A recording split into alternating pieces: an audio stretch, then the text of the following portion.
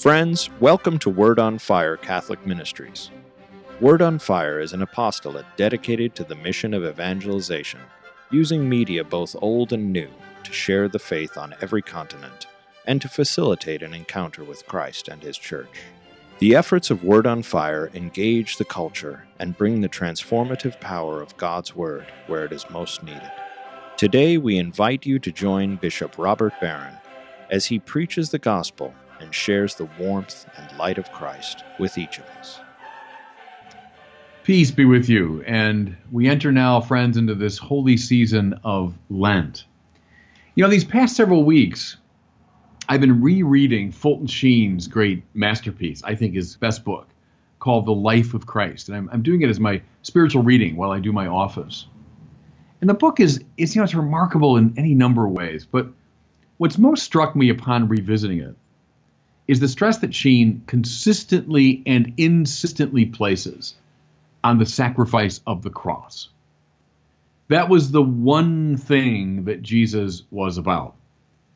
He came to do and speak many things, of course, but the primary thing he came to do was to die, to give his life for the salvation of the world. Again and again, Sheen will say that though he taught much, Jesus was not primarily a teacher. Though he did miraculous things, he was not primarily a wonder worker. He was, first and foremost, what John the Baptist said, the Lamb of God who came to take away the sins of the world. It's the master idea, the organizing idea around which everything else revolves. Well, Fulton Sheen brings this idea to bear in a famous chapter called 3 Shortcuts from the Cross. And I want to focus on it because this is our gospel for this opening Sunday of Lent. The famous story of the temptations of Jesus by the devil. What Fulton Sheen does is he moves, as it were, into the psychology of Jesus and considers how the devil was working on him to lure him away from his central mission. Okay? So, the first insinuation of the dark power. If you are the Son of God, command that these stones become loaves of bread. Many commentators point out, and Sheen follows them, that the small stones on the desert floor in that part of the Holy Land do indeed resemble little loaves of bread. And I can confirm this. When I was there in that desert region, not too far from Jerusalem, you do see to this day these little stones scattered on the ground, and they look like loaves of dark bread. So undoubtedly, Jesus was physically hungry at the end of his 40-day fast, and the devil is naturally tempting him in that direction. But see, the deeper issue is, what kind of Messiah will he be? If he's the Son of God, and that's the devil's insinuation, if you are the Son of God, you're imbued with divine power, why won't you be a Messiah who provides bread for his hungry people? I mean, why wouldn't you focus on the immediate physical needs of yourself and of those who suffer? You know, and many, many times we, in moments of our goodwill, are drawn in this direction. Like, why doesn't God just solve these problems? Why doesn't God just feed his hungry people? And now press it. And by extension, Jesus, if you become a Messiah who provides for physical needs, why wouldn't your church become a social working church? Now, don't get me wrong.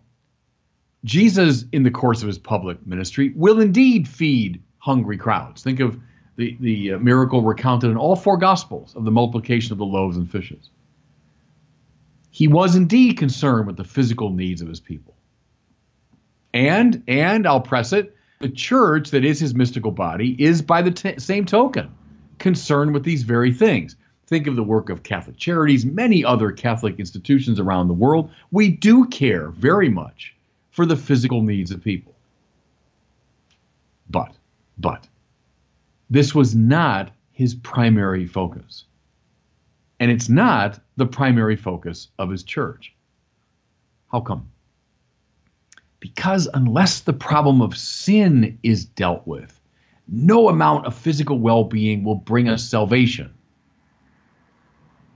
Moreover, unless the problem of sin is dealt with, the very conditions that make possible the exploitation of the poor will remain in place. And so, Jesus says to the tempter, man does not live on bread alone, but on every word that comes from the mouth of God.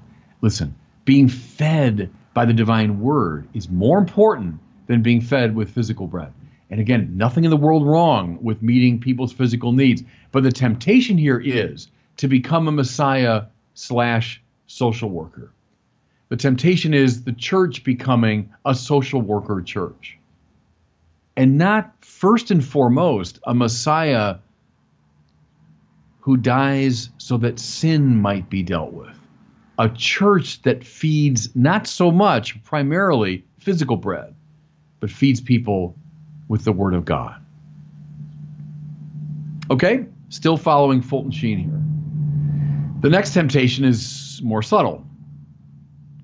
Taking Jesus to the parapet of the temple, the devil says to him,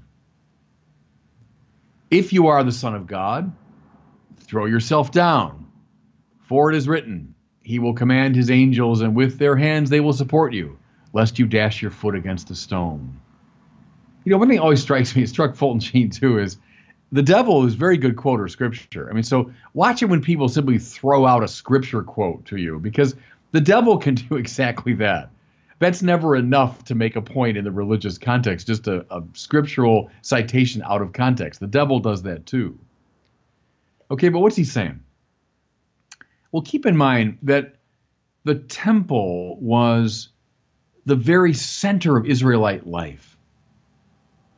It represented the focal point of politics, of culture, and of course, religion. To be at the parapet of the temple, therefore, was to be at the very top of society. It was to be in everyone's mind. It was to be admired by all. As I record these words, I'm not too far from the Academy Awards broadcast. You know, so think of all of the glitterati at the Academy Awards. All these people kind of at the top of our social order, you know. To be at the top of the temple, think now, culture, politics, religion, all coming together. And to be up there at the top was to be at the tip top of the whole society. Now, press it even further.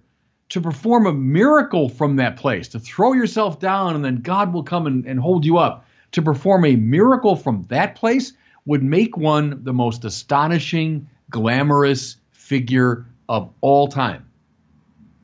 You know, I mean, you would trump Julius Caesar. I mean, you'd go beyond Genghis Khan. You'd go beyond Aristotle. I mean, you'd be the most famous, glamorous figure of all time. Knowing who he was, the very Son of God, Jesus must have felt in the depth of his humanity. So remember, in his humanity, Jesus experiences temptation. He must have felt in the depth of his humanity a temptation, a tug in the direction of self-promotion, to fame on worldly terms. He could perform miracles from morning to night. He could beguile the crowds into submission. Now again, don't get me wrong. Jesus, in the course of his public life, will in fact perform wonders. He will in fact travel far and wide in the Holy Land, making himself known. He wasn't exactly a shrinking violet. I mean, Jesus was a very public figure. And, press it, his church, his mystical body, does indeed have the charge to declare his name to the ends of the earth. But see, here's the trick, here's the hinge. But this fame is not worldly prestige.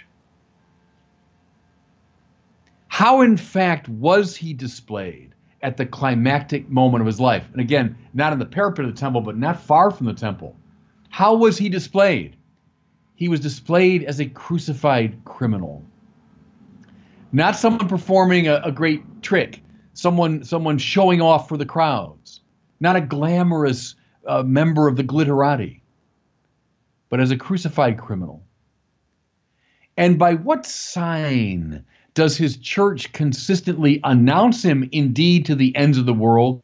Not by some worldly sign, but precisely by the sign of his cross.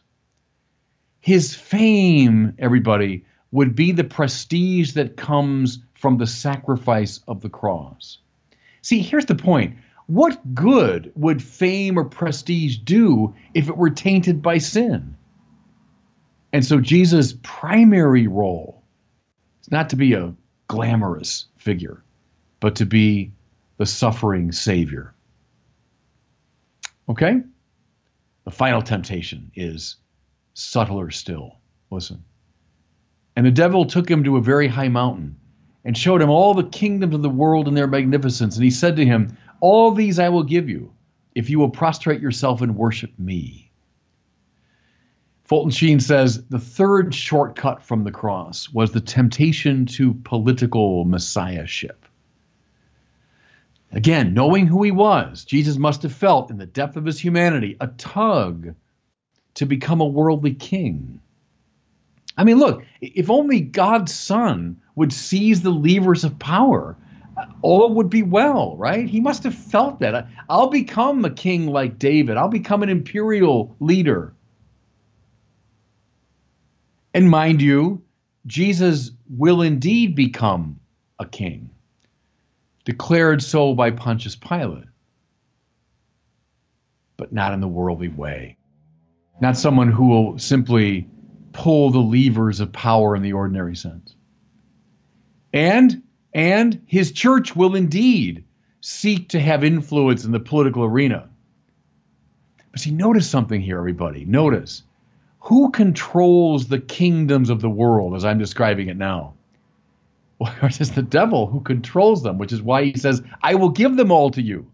See, to seize power without dealing with sin wouldn't do a lick of good.